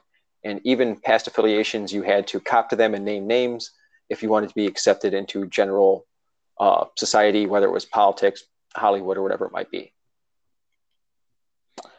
And that's why, since we're going back into Batista now, and I think that's the pressure he's feeling. You know what I mean? Like, I think that's why I wanted to bring up all that stuff. Is I don't know if Batista was cool from the beginning or not, but I think that definitely had an impact. No, it definitely did, and I think that, you know, again, you have somebody like Batista who's obviously going into the first election where he gotten chosen to be president. He was very anti U.S. intervention. He was into social and economic as well as educational reform, and then he goes to America, and that's the thing that really gets to me, and that makes me feel almost as if it was just riding a wave more than it was an actual belief in ideology, because the old adage is, right, you know, power or money corrupts, you know, wealth corrupts. But I myself, because of my own personal beliefs, I kind of more or less fall in the line where money doesn't corrupt, it just reveals. And unfortunately, the majority of us like to have this idea that, you know, people are good, everyone's good, or not everyone, but the majority of people are good and aren't selfish and etc. But the truth is, most people are selfish and they aren't good, because the terms good and bad themselves are relative and mean absolute bullshit. Mm-hmm. So uh, that's just something I wanted to quickly interject. Sorry. No, you're absolutely right too. And like I said, I'm not 100% sold that he was, you know, a true populist, true socialist in the beginning, but he at least pretended to be, and he didn't feel the pressure. He felt the pressure that way early on, and that pressure eventually changed. That's probably the larger point that we should make. Because yeah, like I think it probably is better to say, like you're probably 100% right, that it's better to say he felt pressure from the left in the beginning, and that pressure shifted rightward. And he eventually responded a lot more to that rightward pressure than he ever did the pressure from the left. That's for sure. Well, and the thing was too, right? During his first presidency, before he left to Florida, he had gained a lot of wealth during his presidency, which again, in the United States, the person who's president doesn't even get paid that much. So just imagine how much somebody from Cuba is going to be paid to be president. So Mm-hmm. obviously there was a lot of corruption there, but the guise of the economic growth, and because it was shared wealth, right? Like people were having good jobs, they were having their education system was good. They had some of the best literacy test scores in the world. They had some Yeah. of the best healthcare, and it was something that people were like, "Oh, well, you know what? He just got wealthy because everybody else has money, and like everyone else is doing well, so that's why he's wealthy. It's okay." Yeah, Um, like the Constitution he had helped pass, like there was land reform, public education, universal health care, a minimum wage. Like they got rid of capital punishment. They were and about, taking land holdings away from the big plantations and mills and stuff like that. Like and there was another stuff big part there. of that, and another big part of that too, which doesn't get talked about enough, I feel like personally, is that part of that Constitution also made sure to reinforce the protection and safety of female workers, and Yeah, to ensure that they get equality on the workforce, which means equal pay. it was Um, very progressive. yeah, it was actually almost mind blowing because it's like, yo, this is the system that America should have right now. Like, what the fuck are we Mm-hmm. doing? We're way behind the game. We're about 100 Um, years behind, right? yeah, just lagging a little bit behind, bud. Uh, but yeah, it was fascinating. And then he comes back from Florida, and I just wanted to quickly say, while he's in Florida, not only is he under, um, I guess I'll use this term loosely, supervision of United States government as well as CIA operatives, but he's also under supervision and contact with someone known as Meyer Lansky. And Meyer Lansky was a head operative of the Jewish mafia at the time. And he also had connections to someone we had mentioned on the previous podcast, Lucky Luciano. And Lucky Luciano, Meyer Lansky, as well as Batista, would often be seen together and would be in constant contact, talking about what exactly, who knows, but the fact remains that they were all starting to formalize together and work together and start to plot some sort of agreement. Because at this point in time, right, Batista is away from Cuba, but he obviously still has connections that are there. And while he's gone, leadership there is dealing with lots of social unrest.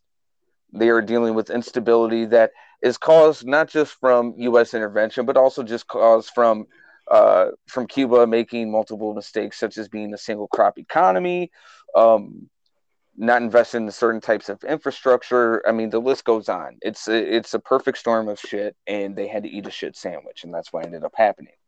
Yeah, and he's continuing to be involved in politics, like you said. He's elected to the Cuban Senate in absentia in 1948. So even though he's not quite there yet, he's involved in politics. He's going to eventually want to run for president again. But one of the things that comes up in Hirsch, you had mentioned the connections to the United States Mafia and the Cosa Nostra. You have in 1946 what's called the Havana Conference, which is a huge event as far as organized crime in the United States and Cuba is concerned, where it ends up informing a lot of The Godfather Part 2, where Hershey, if you remember, Michael gets, he goes down to Miami, like you had said. You have the character who's basically based on was it Meyer Lansky? Yeah, And Meyer Lansky, who is Hyman Roth. yeah, Hyman Roth. And so you have not only The Godfather 2 is probably the first time I ever saw any reference to this. Hirsch, I don't know about you. Oh, same. Yeah, I never knew Yeah. anything about it before. Well, and they have an interesting scene, right, in The Godfather Part 2, where they're getting there as like the like I think they changed the timeline a little bit. It's a little bit after the Havana Conference because he gets there in like the early 50s, I believe. And he's seeing the anti-Batista, or maybe it's not even necessarily anti-Batista stuff going on, but don't they see like a rebel or somebody like basically blow themselves up to get rid of like a government agent or some shit like that, or somebody Yeah, like there was a roadblock and they took out like a general or something like that. yeah. And so they have this reference, this homage to stuff going on, but the actual story is a little bit interesting as well with this Havana Conference, where you have Lucky Luciano, Meyer Lansky, they basically have an idea like, hey, let's get all the different mob bosses, all the different organized crime bosses, including Jewish mafia, in Cuba, because Cuba, like we had mentioned before, becomes like a playground. It becomes not only for American business interests, but for the shady business interests as well. And I think the American Mafia is a great example of that, Hirsch. As we've been watching Sopranos, like you realized how the American Mafia is just capitalism run amok, and like it's true capitalism, like it's just winner take all, like the strong man wins kind of shit, and all the money goes to the top and the shit runs downhill. That's basically how that show goes, and I think you get a great example where not only do you have stuff like Banana Republic stuff going on, but you have the mafia running gambling and sex work and all this other kind of stuff going on as well, where they're running major drug networks that are going to have connections to Cuba, and that's going to have ramifications that we're going to see in the future as well. No, and just and to go back quickly, right? So you have Batista, who we had mentioned before. He's in this point now where he is running for president. He realizes that he needs some sort of tourist attraction to bring in tourism, people from Western and then foreign powers to come in and spend money. And the other thing is he just needed investment in general. And the type of investment that he wanted was investment that not necessarily benefited the country that he was going to be operating in or that he was supposed to lead himself, but instead benefit himself and the people that were helping.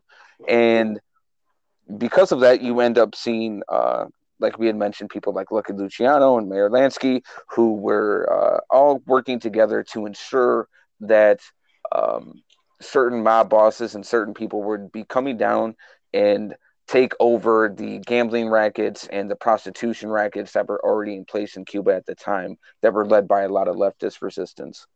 Mm-hmm. And the Havana Conference, it takes place at the Hotel Nacional de Cuba. You know who was a silent partner along with Lansky and eventually Luciano? Who's that? Batista. No shit. Mm-hmm. Wow. Yeah, he's a silent partner in the casino hotel, so he was always getting a cut. God, and that's where like they had like a lot of politicians and ambassadors and shit go to as well, right? Like, well, and that's what's funny is the Havana Conference. Like the reason, the official cover story for why they're all there is that Frank Sinatra was the entertainment. Yeah, like he was sent there with a couple cousins of Al Capone, who were from the Chicago outfit, and so Sinatra's the entertainment. Luciano is there trying to basically establish himself as like the boss of bosses after he basically, because he has an interesting story where like he had to go, like you had talked about, remember in a couple episodes about Gladio, you had talked about the connection between Luciano and the American government, where he was in jail, remember? And he made that deal like to protect the ports and shit like that. He had gotten like kicked around, but he always planned on coming back to the States, or at least being involved in the States, and Cuba was his opportunity. And that's why he wants all these guys to get there. And so he's like, I want to be boss of all bosses. We're going to be establishing a heroin and drug trade that's going to be running through Cuba, and then eventually a cocaine trade that we're going to see later on running through the same kind of networks and that kind of thing. But they're controlled by either the Jewish mafia, the Italian mafia, or combinations. And so the Havana Conference, if anybody is interested in mob history, just check out anything you can on it. I think it's really fun to talk about. I think it'll be kind of fun maybe if we have a chance, Hirsch, to do a couple mob episodes, because we do have a local mob history that I know a little bit about as well. Yeah, I'd love to do that. And I think that'd be fun. But you have stuff going on where you have names like Bugsy Siegel. Like there's hits that are ordered. There's guys who are decided about bosses. Like Luciano gets a fucking suitcase with like $2 million in it for like his share of the U.S. rackets he had missed out on that he still controlled and stuff like that. Like there's just there's a reason that it got into a movie like Godfather 2. But if anybody's interested, check it out. And just to give a quote, just to give a more realistic lens as opposed to a Hollywood lens of how it was, I don't have the exact name at the moment. I'll try to look through my notes, but I do have the quote. This is just to get an idea of what it was like at the time for Cuba when you started seeing the introduction of the United States deep state as well as the La Cosa Nostra take over. A volatile mix of Monte Carlo, Casablanca, and the ancient city of Cadiz. all rolled in one. A bitch's brew of high-stake gambling, secret revolutionary plots, violent repression, and gangsterism. That was the way that that was the general consensus of what Cuba and where Cuba was at the time. It was the Latin Las Vegas, and Las Vegas is getting built up by Siegel at the same time as Cuba is getting built up by the mob as well. And you had mentioned Las Vegas. Sorry, I just wanted to say you had mentioned Las Vegas, but like the way that they were starting to try to present Cuba, especially with this new influx of investment, was they were trying to turn it into the basically the Caribbean Sweden. Is what they were trying to do. They wanted it to be a huge tourist destination. Like even after Batista, we should probably talk really quick. Batista eventually comes back, runs for president in 1952. He uses all these mob connections and that kind of thing to kind of reestablish himself in a pro-American eyes, but he loses. So he is not elected democratically, but he still ends up in power. And I don't know, Hirsch, if you wanted to talk about the coup at all, or if you wanted to kind of focus on the actual just presidency that he resumes again. We can just quickly go into it. So in 1948, he ends up losing to Prio Sakaris. And if I pronounce that name wrong, I apologize. In 48, he's in the Senate. I think it's 52. Oh, okay. Runs for president. Well, see, the thing is, yeah. But this is the setup. Just quickly. So in 1948 to 52, you have Prio Sakaris, right? And he is supposed to be an ambitious ideologue, kind of like Batista was supposed to be. But quickly and surely, economic instability starts taking place, corruption starts taking place. So in 1952, there's new elections. That's where Batista runs in. And that's where we're going to talk about the coup, also known as the Golpo. And if, again, pronunciation's wrong, I apologize. I'm just a white boy. But this was something that ended up taking place, which it was kind of a bizarre instance. So Batista, even though he had came back and he still obviously had a lot of powerful connections, not just in Cuba, but as well in the United States, he expected to be defeated in this race. So assuming defeat, he ends up launching a coup on March 10th. And in this coup, he is able to basically overturn and take control. And almost immediately after he takes control of the government, the United States recognizes him as the new leader of Cuba. And it's very strange because not only does he outlaw the Communist Party at that point in 1952 after he takes power, he also aligns himself with the wealthy elite who control the large sugar plantations, and that he eventually presides over an economy that continues to grow the gap between rich and poor. And that exploitation, that gap between rich and poor, is going to eventually start fomenting. You start to see a lot more leftist organizations popping up, but then you also see a lot more censorship and a lot more murder of people, a lot more kidnapping and disappearing of people, where you have Batista basically getting to profit not only from the government contracts with the sugar plantations and legitimate business, but also profiting from his continued commercial interest with stuff like the American Mafia, whether it's drugs, gambling, or sex work, that kind of stuff. He's also getting multinational companies to build hotels, to build tourism lines, to build, factories, to do whatever. So he's taking a cut. And I have a good quote I just wanted to share really quick here, Hirsch, where there's a U.S. ambassador to Cuba, a guy named Arthur Gardner. He later describes the relationship between the United States and Batista during Batista's second term. This is, at the time he comes back. And Batista had always leaned towards the United States. So even when he was a leftist, he probably was leaning towards a pro-U.S. stance.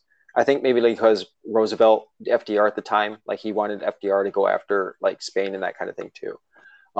Here's Gardner continued, excuse me. I don't think we ever had a better friend.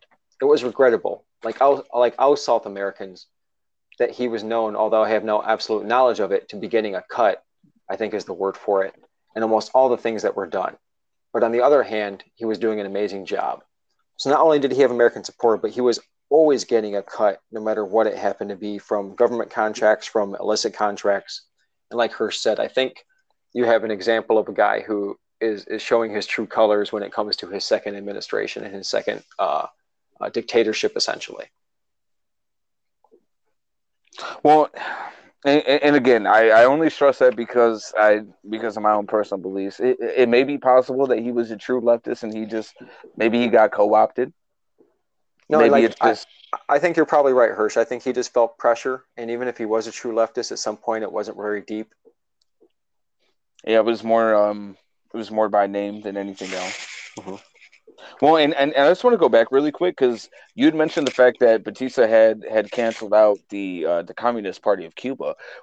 It's kind of funny that he did that though because he was a person who had literally legalized it 10 years previously.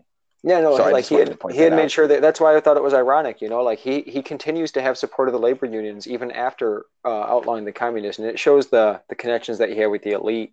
And I'm pretty sure that the heads of the different labor unions were getting either connected to the mafia themselves or were getting a cut too.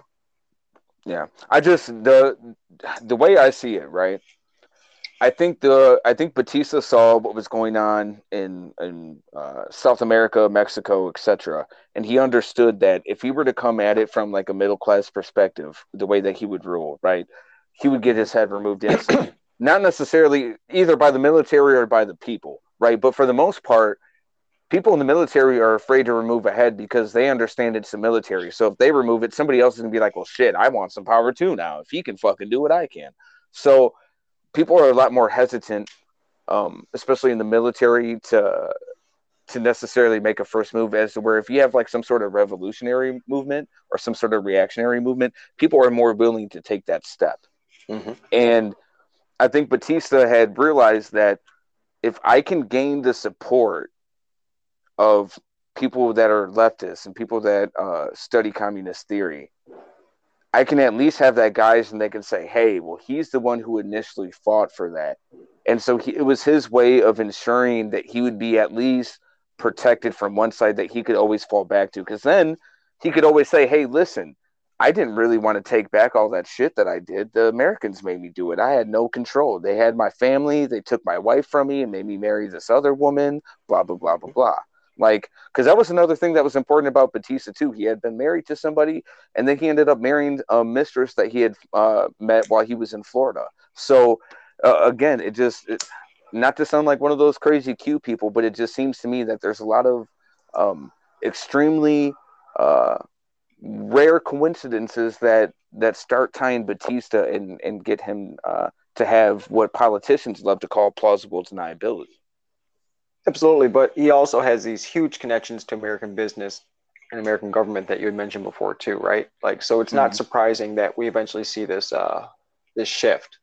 And I think you had a couple of stats, Hirsch, that you had mentioned about ownership and what people are in control of and that kind of thing. Did you want to read a couple of those numbers really quick? I had a couple I was going to get to as well, if you didn't mind.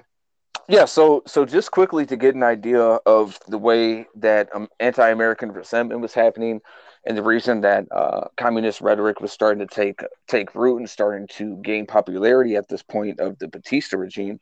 Um, U.S. corporations had 90% control over Cuban mines, 80% control over Cuban public utilities, 50% control of the railway systems, 40% control of sugar production, and 25% control of their banks. U.S. corporations, mind you, not even Cuban.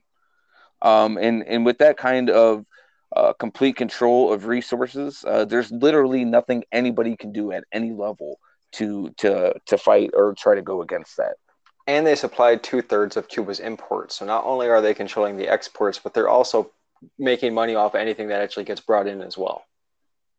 So They you can can't double win. the money because they're charging Yeah. more because of tariffs and everything that they started enacting, Yep. right? So yeah, you can't fucking lose for winning. Yep. The opposite of what it usually is, right? And Yeah. yeah, so like private companies dominate that island's economy. Those stats are right on the money. And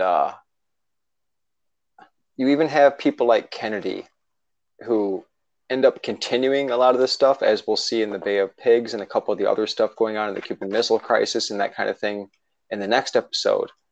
But I had mentioned a quote that I had seen of Kennedy's. Let me see if I can find it again, Hirsch. I'm sorry. If you wanted to continue really quickly. Yeah, you're fine. So while Steve is looking for that quote, we're just going to wrap up a little bit. about the Batista regime so we can start transitioning for our next episode, which will be focusing on the revolution. Um, but obviously, with the stats that I just provided, general consensus was Batista was either a sellout or he was always a sellout, right? Or he was just a Hmm. wolf in sheep's clothing. So public dissent is starting to increase. Um, and because Batista is starting to realize that he is losing control of his nation, he starts tightening his grip. He starts censoring media. He creates anti communist secret police that are there to make sure that they intimidate any opposition. And by intimidate, I mean shoot, lynch, execute, torture by any means necessary to make sure that, quote, communism was to be fought. Um, Now, it's said that towards the end of Batista's regime, between 10 and 20,000 people were murdered. And that was all with the backing of the United States military as well as Wall Street. And I just want to quickly add to that number. The 10 to 20,000 mark is only what is given by not just Cuban government, which was doing the crimes and atrocities at the time, but also by the United States government, which was helping commit the atrocities at that time. So 10 to 20,000, I would like to think that maybe add another 15, 20K more, and you probably have a more Hmm. actual number to go with.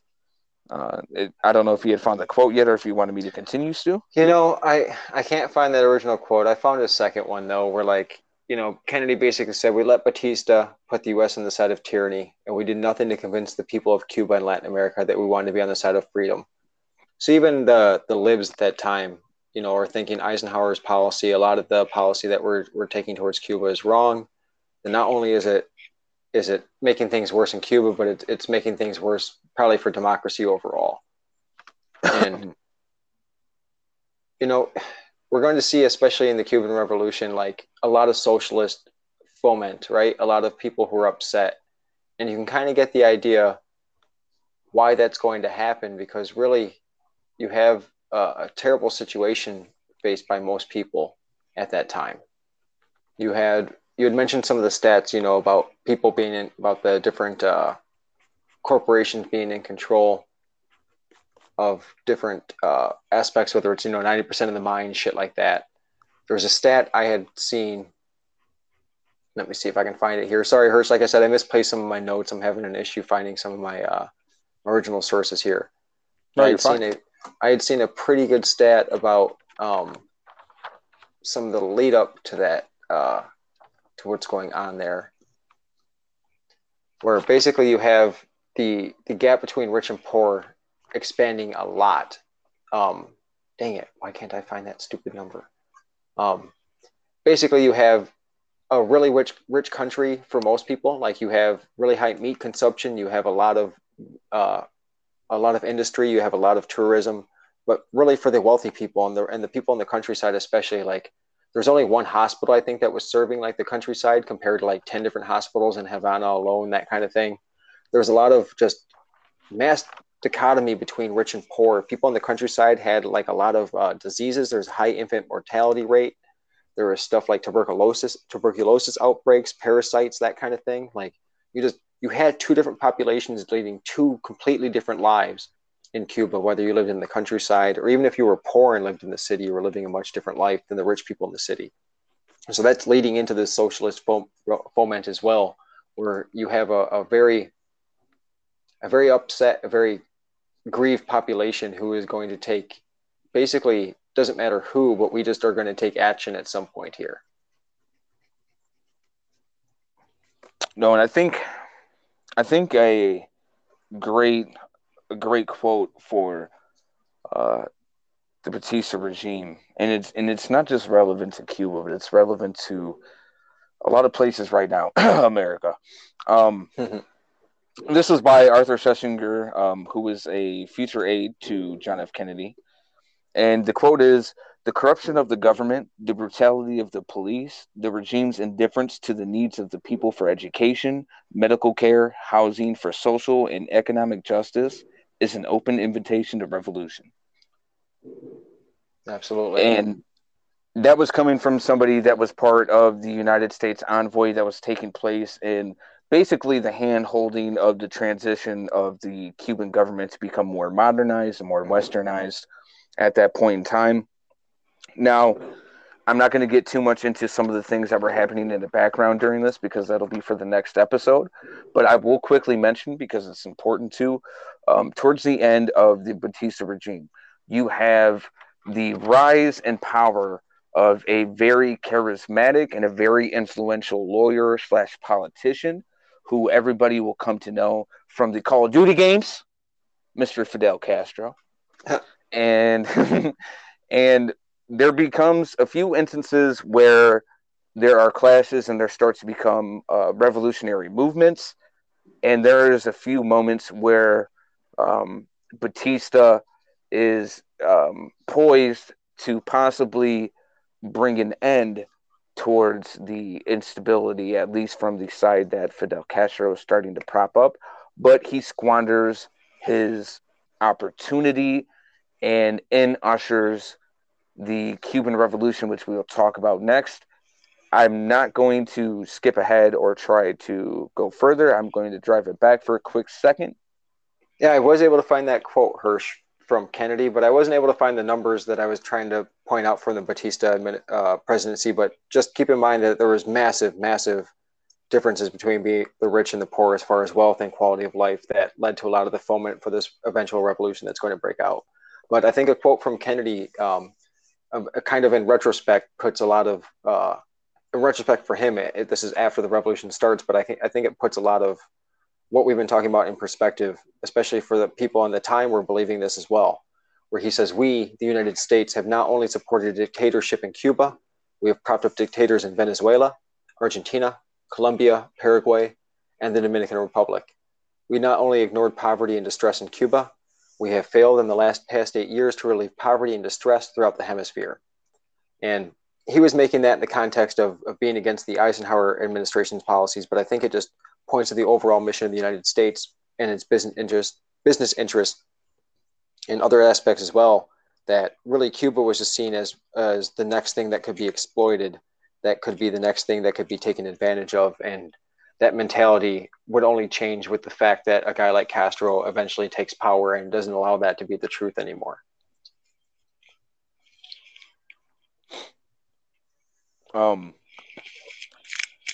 I think a great way to cap that off, and just to cap this episode off in general. As I had mentioned, there was multiple chances for Batista to basically end this thorn in his side, as he had often referred to it. Mm-hmm. But there was one specific instance where Fidel Castro had been exiled, and he ended up going to Mexico, which we'll talk about more next episode. But he comes back, and when he comes back, it is an unsuccessful attempt that he has. However, in his unsuccess, he is able to flee within the jungle. I believe they call it the Sierra Maestra jungle, which is basically in the central part of Cuba. So instead of taking people who were invading and pushing them back to the sea, he allowed forces to infiltrate and basically start enacting guerrilla warfare, which is, again, something we're going to talk about in the next episode. And I myself am going to end on this quote and this sentiment before I pass it off to Steve, in case there's anything he wants to recap. And this quote comes from a writer who was prominent in the area at the time, Mr. Montner. And the quote is, Batista does not finish Fidel out of greed. His is a government of thieves.